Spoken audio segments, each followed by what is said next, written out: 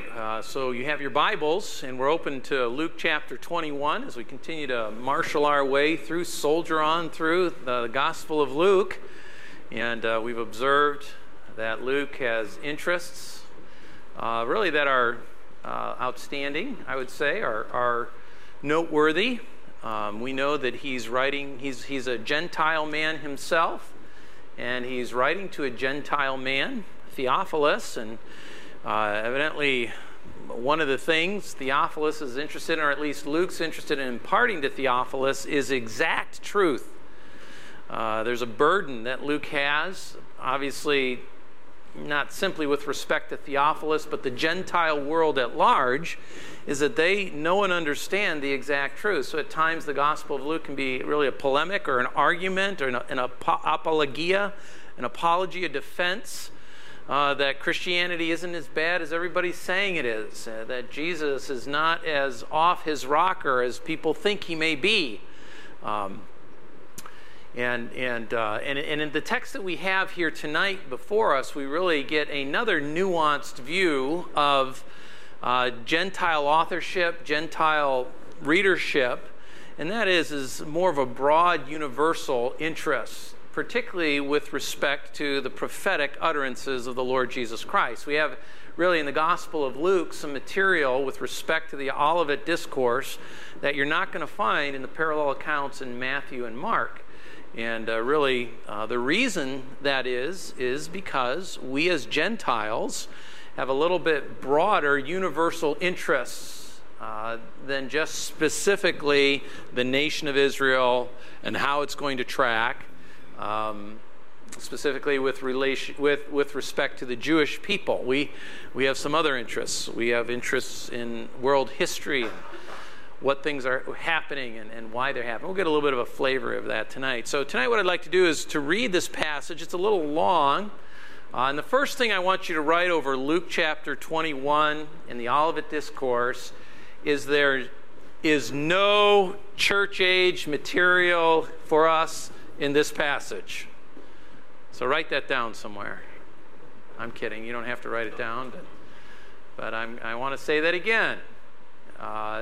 There is no, with respect to signs and times and all the things we as the Gentile church seem to love to get caught up in, there is no information with respect to any time dealing between Pentecost and the rapture. Okay? Sort of. All right? There is something that is going to be in Jesus' future, but it's historical material with respect to the church as we are today.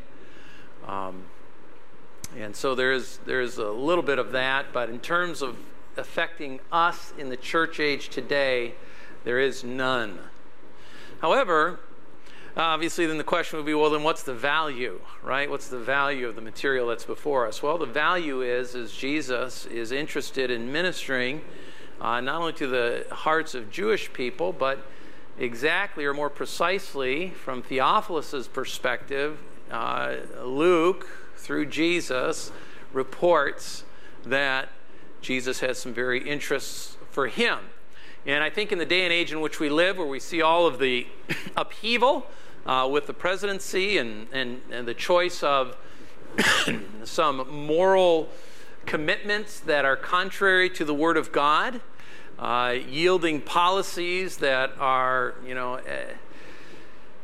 at the very best, sad, at its very worst, tragic, and coupled with that, sort of the Gentile or the worldwide response to those policies with Afghanistan and all the things that are going on, I think it is important for us to consider what ought to be the disposition of the local church, and how are we who have this dual citizenship.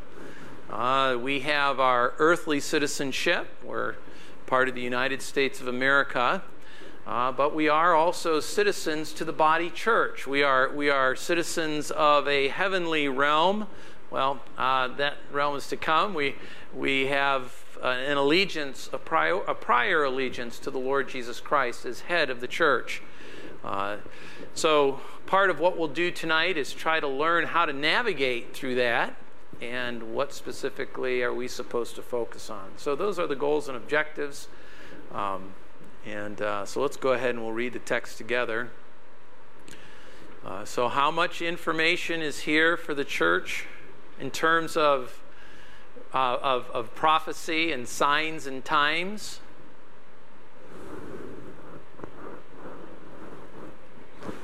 None. All right, so with that in mind, let's read, okay? Here we go.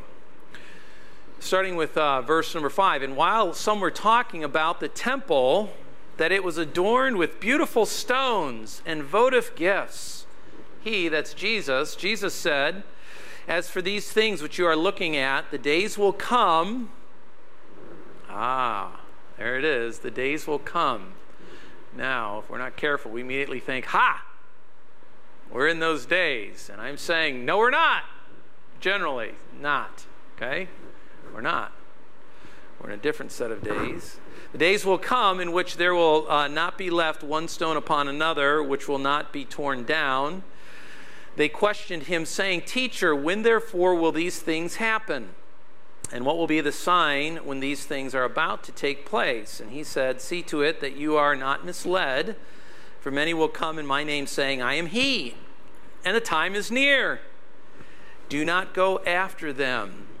When you hear of wars and disturbances, do not be terrified, for these things must take place first, but the end does not follow immediately. Verse 10, then he continued by saying to them, Nation will rise against nation and kingdom against kingdom, and there will be great earthquakes, and in various places plagues and famines.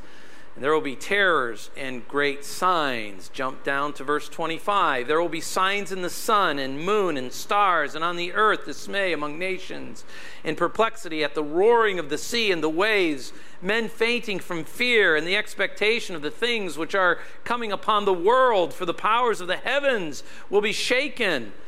Then they will see the Son of Man coming in the cloud with power and great glory. But when these things begin to take place, straighten up, lift up your heads, because your redemption is drawing near. Then he told them the parable. Behold, the fig tree and all the trees, as soon as they put forth leaves, you see it, and know for yourselves that summer is now near. So you also, when you see these things happening, recognize that the kingdom of God is near. Truly I say to you, this generation will not pass away until all things take place.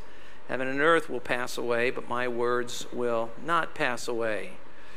Be on guard, so that your hearts will not be weighted down with dissipation and drunkenness and the worries of life.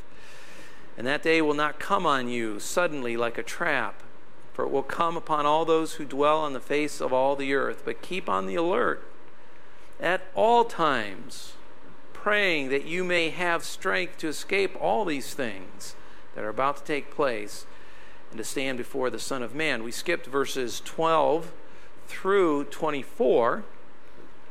There we believe Jesus is referencing specifically the question. This is the event that is future still for Jesus, but from our perspective has happened in the past. And that's verses 12 through 24. But before all these things, they will lay their hands on you and will persecute you, delivering you to the synagogues and prisons, bring you before kings and governors for my name's sake, and it will lead to an opportunity for your testimony. So make up your minds not to prepare beforehand to defend yourselves, for I will give you utterance and wisdom, which none of your opponents will be able to resist or refute. But you will be betrayed, even by parents and brothers and relatives and friends, and they will put some of you to death. And you will be hated by all because of my name. Yet not a hair of your head will perish.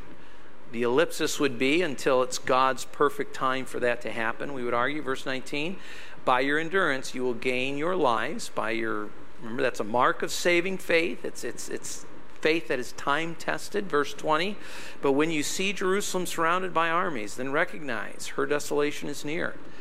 Then those who are in Judea must flee to the mountains, and those who are in the midst of the city must leave, and those who are in the country must not enter the city. Because these are days of vengeance, so that all these so that all things which are written will be fulfilled. Woe to those who are pregnant, and to those who are nursing babies in those days, for there will be great distress upon the land, and wrath to this people, and they will fall by the edge of the sword, and will be led captive into all the nations, and Jerusalem will be trampled underfoot by the Gentiles, until the times of the Gentiles are fulfilled.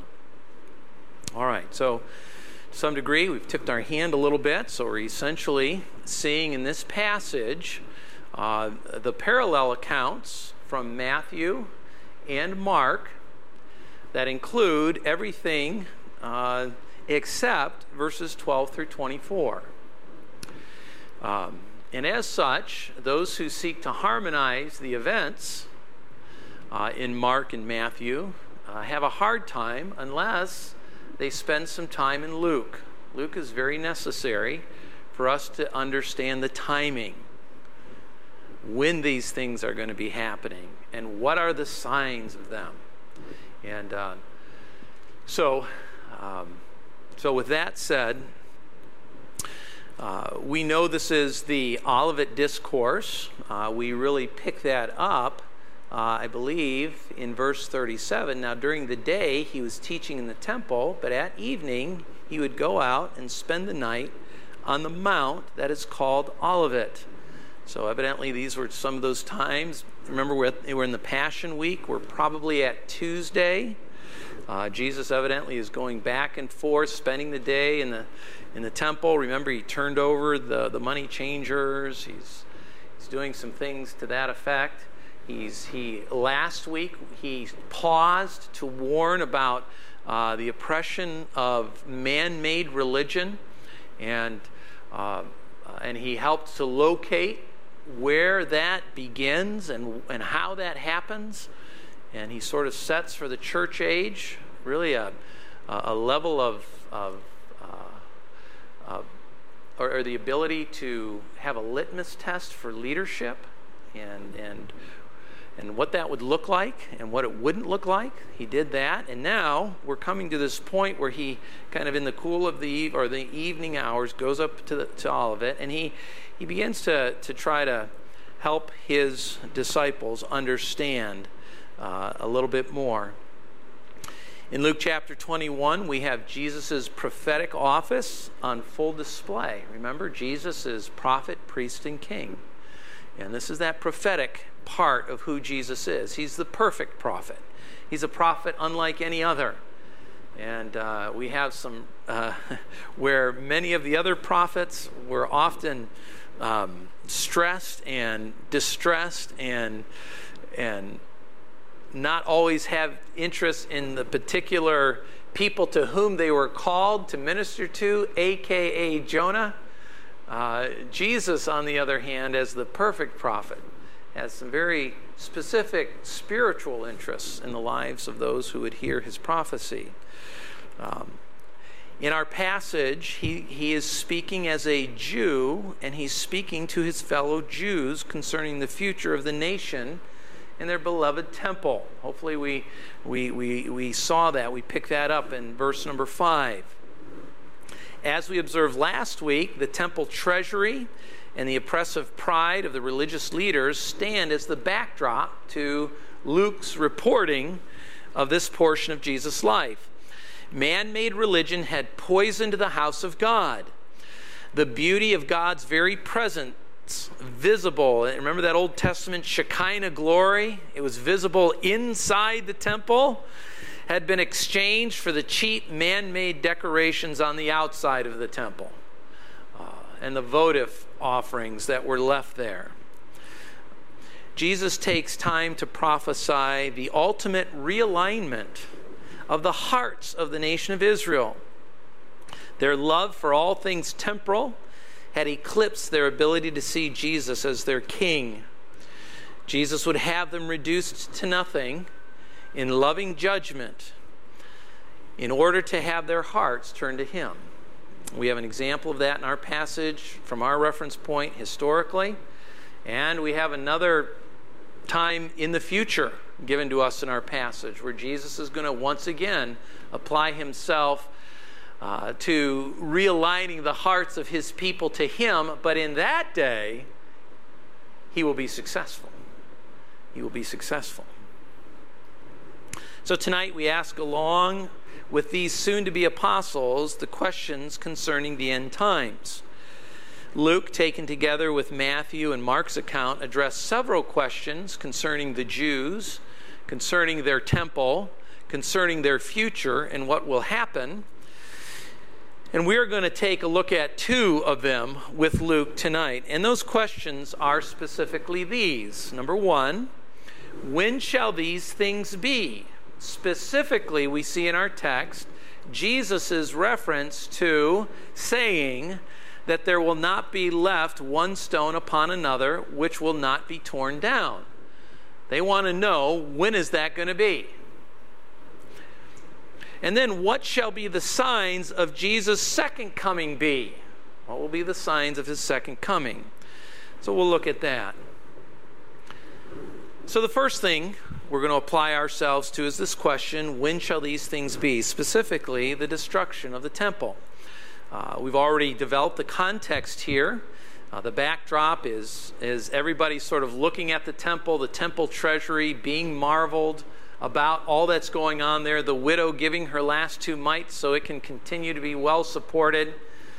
And Jesus sort of trying to reverse this mentality to help his disciples understand, to the nation to understand that the temple has become problematic.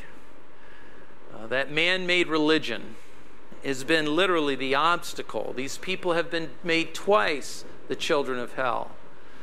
They, thinking themselves to be religious, their ears are stopped to anyone who would come into their life and to try to tell them otherwise. This is the backdrop. And Jesus, helping his disciples to see and to understand that contrary to the beauty that they saw, he saw wreck and ruin. And he saw a moment when, in fact, the temple itself would come under destruction. And they questioned him, saying, "Teacher," verse 7, "when therefore will these things happen?" I would argue, my understanding from this particular text, this event was future for Jesus, but it's in our historic windshield, and that is the destruction of Jerusalem in AD 70 by Titus. Jesus was warning the disciples in the very near future that this adoration in their love for a building, God would demonstrate very clearly that not only was that adoration for the building something that he was not interested in, but realizing that the temple and Jerusalem, to lose those two elements signaled the absolute destruction of all Judaism had to offer.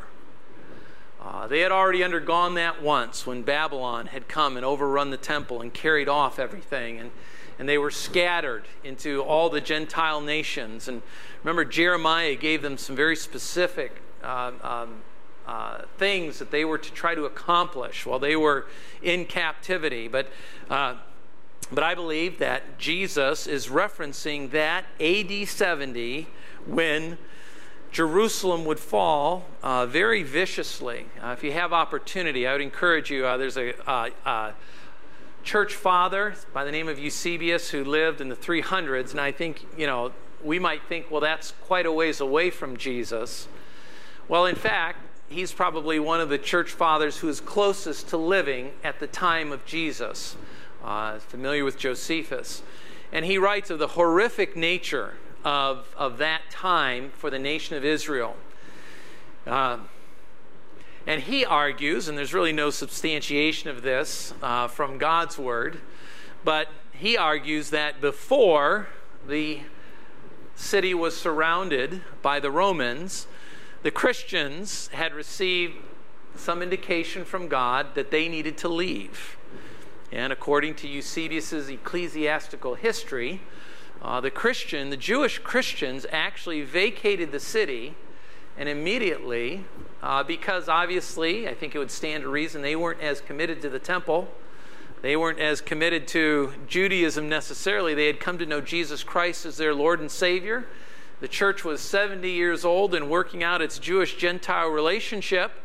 So they were a little more willing to leave, being able to see these things beginning to happen. But the Orthodox Jew, guess what all they did? They all gathered in Jerusalem, only to be surrounded by the Romans, and literally to be, as the Romans often did, the city was besieged. Instead of attacking it, they just surrounded it, cut off all of the supplies. And if you want to read about the detailed atrocities that occurred inside of the city of Jerusalem, Eusebius gives them to you. And specifically one he focuses on is the effects of famine. And there's a particular disturbing report of a Jewish woman named Mary who cannibalized her own son and sort of was the absolute nadir of that whole experience. So Jesus is warning that this was going to occur.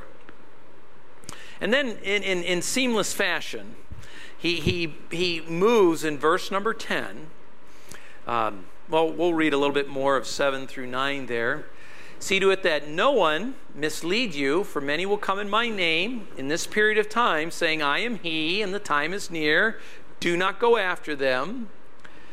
When you hear of wars and disturbances, do not be terrified, for these things must take place first. The destruction of Jerusalem in AD 70 must take place first, but the end does not follow immediately even after that. So there's even going to be more of a time gap, I would argue. And he gets in then to verse number 10, where he now jumps from the destruction of Jerusalem in AD 70 all the way now to the tribulation period. Okay, that's what I'm observing in this text. Then he continued by saying to them, there will come a time as well when nation will rise against nation and kingdom against kingdom. And there will be great earthquakes, and in various places plagues and famines, and there will be terrors and great signs from heaven. Now these are all to be taken together. And if you're familiar with the book of Revelation, if you're familiar with the four horsemen, if you're familiar with the judgments that they moderate over, and the seals and the bowls and the trumpets, these things will begin to sound very familiar to you. And you'll begin to see that this is Jewish men who are talking about their Jewish nation and what is going to happen to her and what it's going to look like. But then in verse 12, Luke, with his more universal interests, writing to a Gentile, him being a Gentile, gives us some information that only he records from the lips of Jesus. But before all these things, Jesus now is talking about the time leading up to the destruction of Jerusalem in AD 70. So he's really talking now about you soon-to-be apostles. You men who are going to stand as witnesses for me on this earth in a way that no others will after your demise. Here's what your life is going to look like, because this is their particular interest, right? It's always, well, what's going to happen to us? Us being me now in my generation. And what is more, the universal interest. It's not just national. Luke begins to have some other interests, and he reports this. But before all these things, Jesus says, they will lay hands on you, apostles, you disciples, and will persecute you, delivering you to the synagogues and prisons. And if this isn't sort of the play-by-play of the book of Acts, I don't know what is. This is really what we have. And guess who's going to author the book of Acts? Who's going to give us the detailed information on the unstoppable movement of the gospel from Jerusalem to Rome through the blood of the martyrs of the apostles. Prisons, bringing you before kings and governors for my name's sake. It will lead to an opportunity for your testimony. So make up your minds right now not to prepare. Now, that is not a command for us in the church age. This is something specifically addressed to the disciples, to the would-be apostles. You have to prepare. You, my friend, need to study to show yourself approved in God. God is not going to come down and tell you what to say to the judges who carry you off to be persecuted. We want to remember the church is always being persecuted. We just so happen in America not to have endured that for the last hundreds of years. But the church is, and she always will be. And we'll see here, this is the time of Gentile domination. But anyway, it will lead to an opportunity for your testimony, so make up your minds, you apostles, not to prepare beforehand to defend yourselves. For I will give you utterance and wisdom, which none of your opponents will be able to resist or refute. These are the opponents who are bringing these people before synagogues and prisons. So it's very narrow in its application. But you will be betrayed even by parents and brothers and relatives and friends, and they will put some of you to death. And you will be hated by all because of my name. Yet not a hair of your head will perish. And we have example of that. We have frequent, and what that means is not that the apostles' hair was never ultimately hurt. We know their lives were taken, and they were taken by martyrdom. But time and time again, Luke records in Acts that until it was God's sovereign appointed time, these apostles were untouchable. Untouchable. Paul would shake an asp off his wrist and throw it away. He would be beaten, left for dead, only to rise up and go forward again. Not a hair of their head would be affected. This is really the apostolic gift. This is the apostolic power. This is amazing to some degree. But we want to be careful. This is not for us. If you get bit by a snake, run to a hospital, my friend. Do what all good Gentiles do. Try to stay alive as long as you can. All right? But this is a reference, I would argue, to the apostolic ministry and this absolute sovereign protection of God, much like it was for Jesus. Remember, they would pick up stones to do what to Jesus? To stone him, and he would just walk away. You know, it's like they all got befuddled and like, where'd he go?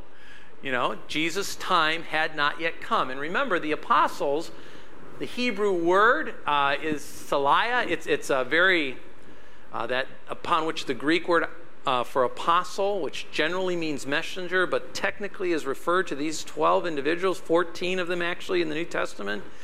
And they stood literally, the idea was, the Hebrew concept was, when somebody was getting married and you couldn't be there, you could have somebody stand in for you, give the vows, and I assume kiss the bride on your behalf.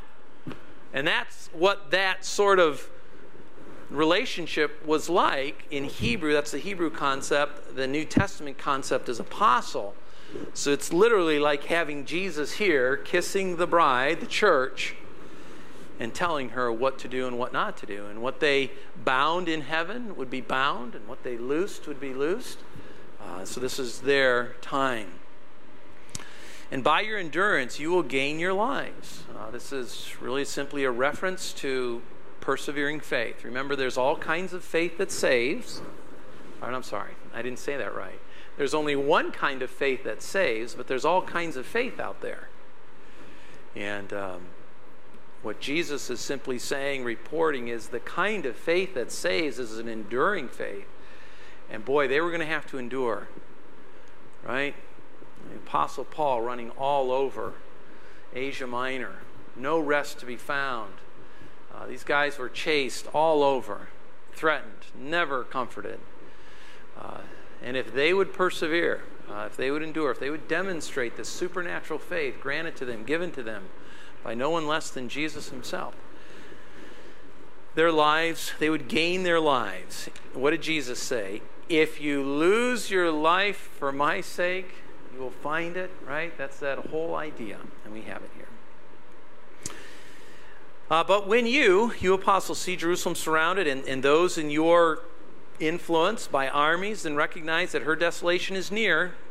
This is not the eschatological desolation or the end times desolation. Some of the same verbiage is used. Don't let that confuse you. This is Jesus reporting on a soon-to-be historic event. Her desolation is, and those who are in Judea must flee the mountains. We're going to find that same verbiage applied in the eschatological time or in the end times time when, again, Jerusalem is being surrounded. But one commentator said this: lest we err by trying to harmonize all of this into one event, we don't want to do that. He says this: the attempts of the harmonists, or those who are trying to harmonize all this, to force a conformity between the material in Luke 21:12 through 24 and the material in Matthew and Mark, are based on similarity of language rather than that of subject matter. For example, the warning to flee from Jerusalem into the mountains. So they would say, look, it's used here in Luke, in this portion that is supposed to be a soon-to-be historic event, and it's also used of the future time right before Jesus' second coming, and because it's used in both, they must both be the same event.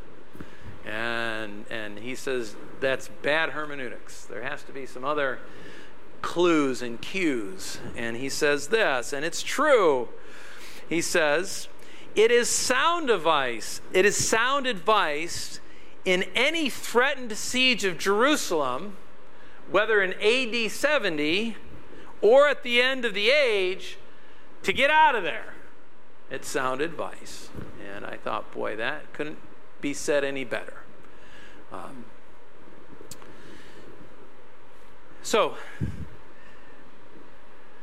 He goes on to say, verse 21, and those who are in Judea must flee to the mountains, and those who are in the midst of the city must leave. Those who are in the country must not enter the city. These are the warnings to the people who would be disciples of Jesus.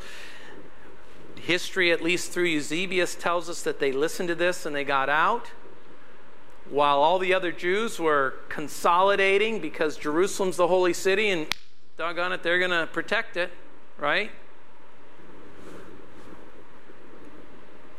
Woe to those who are pregnant and to those who are nursing babies in those days, for there will be great distress upon the land and wrath to this people. And they will fall by the edge of the sword and will be led captive into all the nations. And Jerusalem will be trampled underfoot by the Gentiles. How long?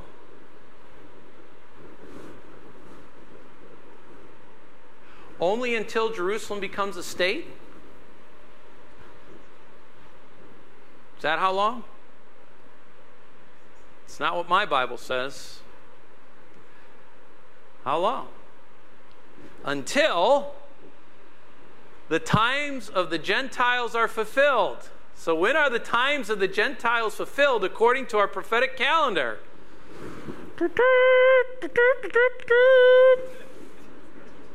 We're listening for the trumpet, the first trumpet.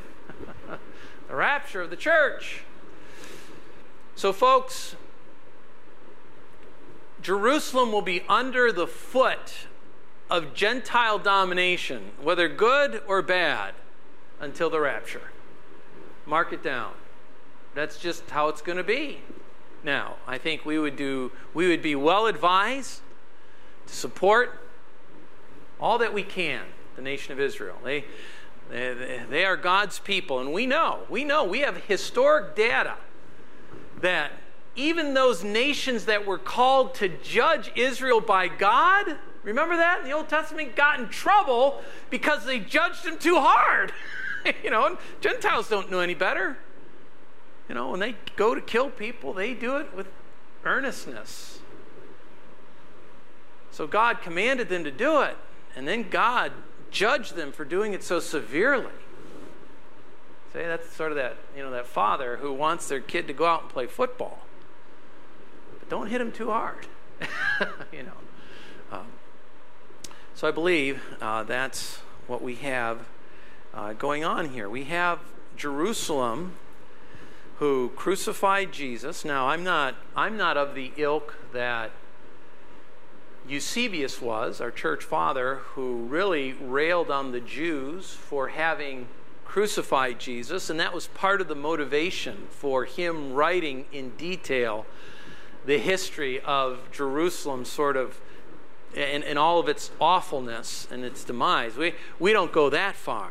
We understand that the cause for Jesus' death is shared universally. We are all sinners. And we would argue that as much as the hands of the Jews were there, the hands of the Romans were there, and your hands and my hands were there. But there does seem to be in this AD 70 a hint of, not a hint, really a statement that this is a judgment again upon the nation of Israel. They would be again scattered into the Gentile nations.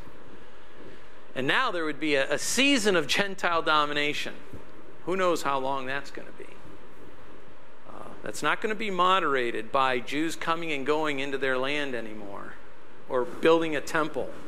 That's all literally, when we think of the prophetic calendar, inconsequential. That can happen 10 or 12 times. We hope it doesn't. We hope it's only been, we hope the statehood remains. We hope that these are harbingers of good times to come, although it's such a tentative thing. So there does seem to be some matters of discipline here. And then we return. I would argue that if you read 10 and 11, jump 12 to 24, go from 10, 11 to 25, you see it. And I'll do that. Then he continued by saying, nation will rise up against nation, kingdom against kingdom, and there will be great earthquakes. These are all what's being talked about in the book of Revelation during the tribulation: plagues, famines, terrors, great signs from the heavens. Verse 25, there will be signs in the sun and the moon and the stars, and on the earth dismay among nations, and perplexity at the roaring of the sea. These great cataclysmic natural events, men fainting from fear and the expectation of the things which are coming upon the world, for the powers of the heavens will be shaken, the powers of the heavens. And this is all taken together. 10, 11, 25, 26, 27. It's all a single unit. And it's all speaking of now that time during the tribulation where Jesus revisits his program with the nation of Israel. And these are the things that are going to occur. Then they will see the Son of Man coming in the cloud with power and great glory, what we call the second advent. Jesus will once again come and put his foot on the earth in defense of his holy city, Jerusalem, as the Gentile nations surround her to try to destroy her and be done. Jesus will have none of it. And the slaughter there is horrific. Words defy their ability to explain it. Metaphor is strained to try to understand the wrath of the king when he comes to protect his people. It's a stunning sight. But when these things begin to take place, straighten up. This is the message for the nation of Israel, those who are left in the middle of the tribulation. Straighten up, lift up your heads, because your redemption nationally is drawing near. He told them the parable of the trees. When they put forth leaves, you'll know it for yourselves. So you also, when you see these things happening, particularly those who exist during that tribulation era, when you see these things happening, recognize that the kingdom of God is near. And then he says, truly I say to you, this generation will not pass away. Now that makes sense, right? This generation, the generation that's found in the tribulation, those generation of Jews, that generation will not pass away until they see this happen. Their redemption being come. Because we know, how long does that last? Tribulation. 7 years. As far as I know, a generation is at least 7 years long. And so this is specifically with reference to those who find themselves in this end times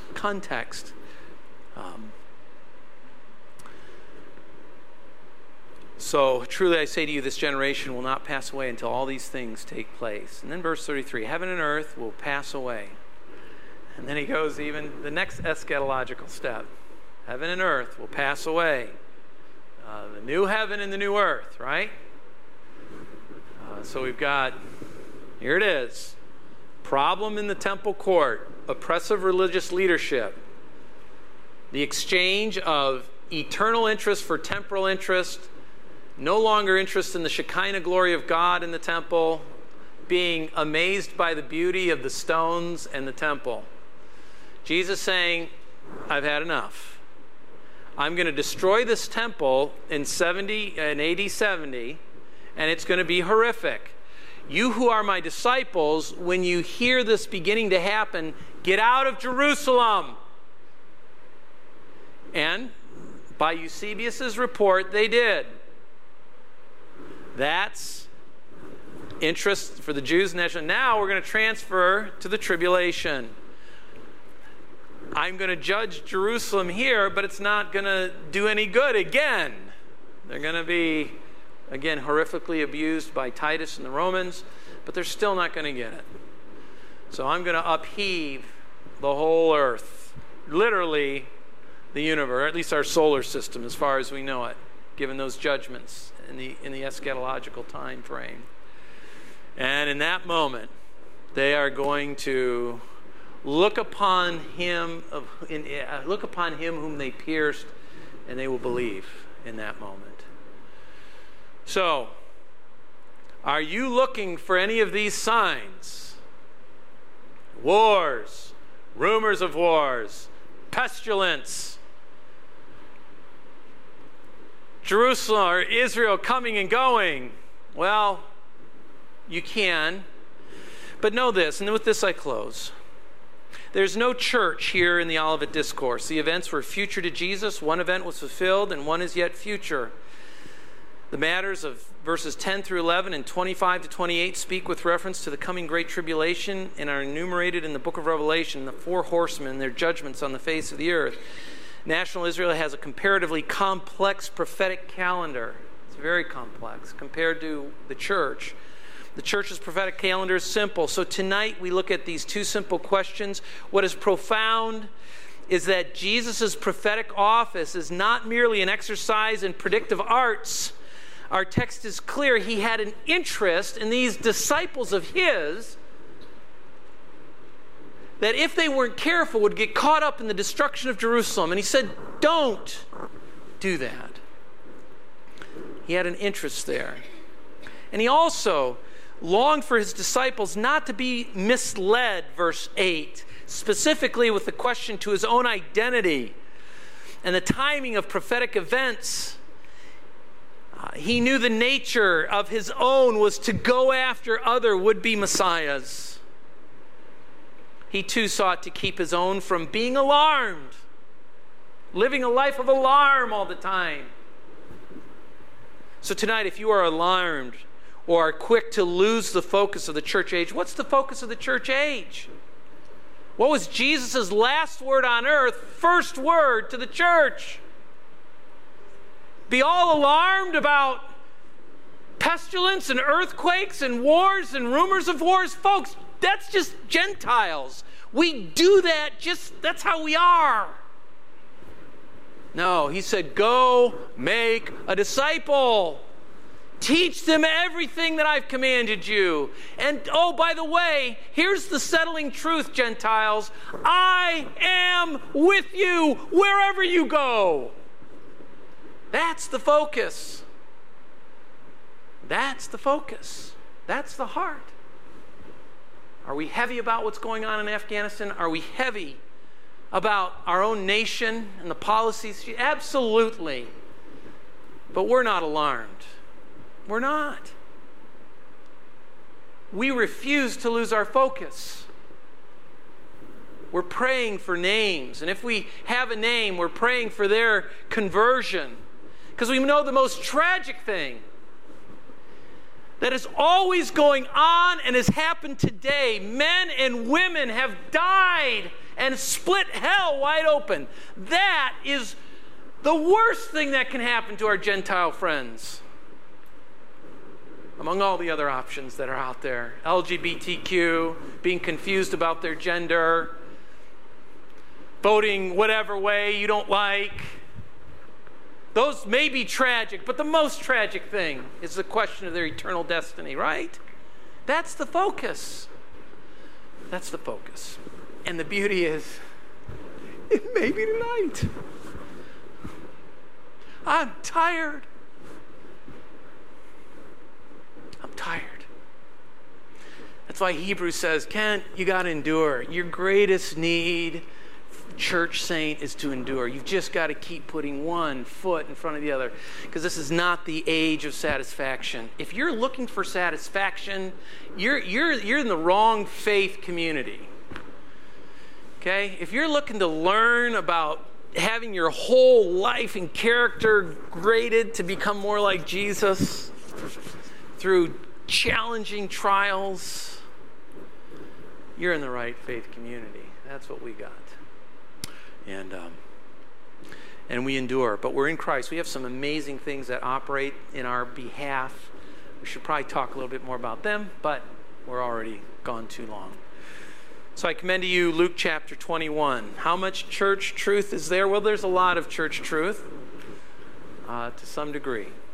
But when it comes to signs and figuring out things, there is nothing there for you. Nothing. Nothing. And isn't that nice? Because Gentiles, we're simple people. All you got to do is listen for a trumpet. That's it. And you just keep enduring. All right, let's pray. Father, we thank you. We love you. We need you, Jesus. We confess we're tired. We confess that we need to endure. We don't have that quality and capability as an innate thing. We just don't. So we thank you that you've saved us, that you've given us a new nature, that you've given us the completed canon of Scripture. We can hear from heaven every single day, and we have the Holy Spirit dwelling inside of us, and we have each other in the church, a faith community who has this amazing spiritual reality operating through every single one of us to encourage each other. We thank you for these things. And Jesus, we know you called us friends in the church age. You called us that because compared to all the other faith communities that we have in Scripture, you have comparatively told us everything. And you have. We have such amazing truth in the rearview mirror historically concerning all that you are, Jesus. We thank you for that as well. So we gather all these things up. Keep us grounded, Lord. Keep us focused. Keep us as good churchmen and churchwomen as we await that call home, that rapture. And we thank you for it. We love you in Jesus' name. Amen. All right. You are dismissed. Lord bless you.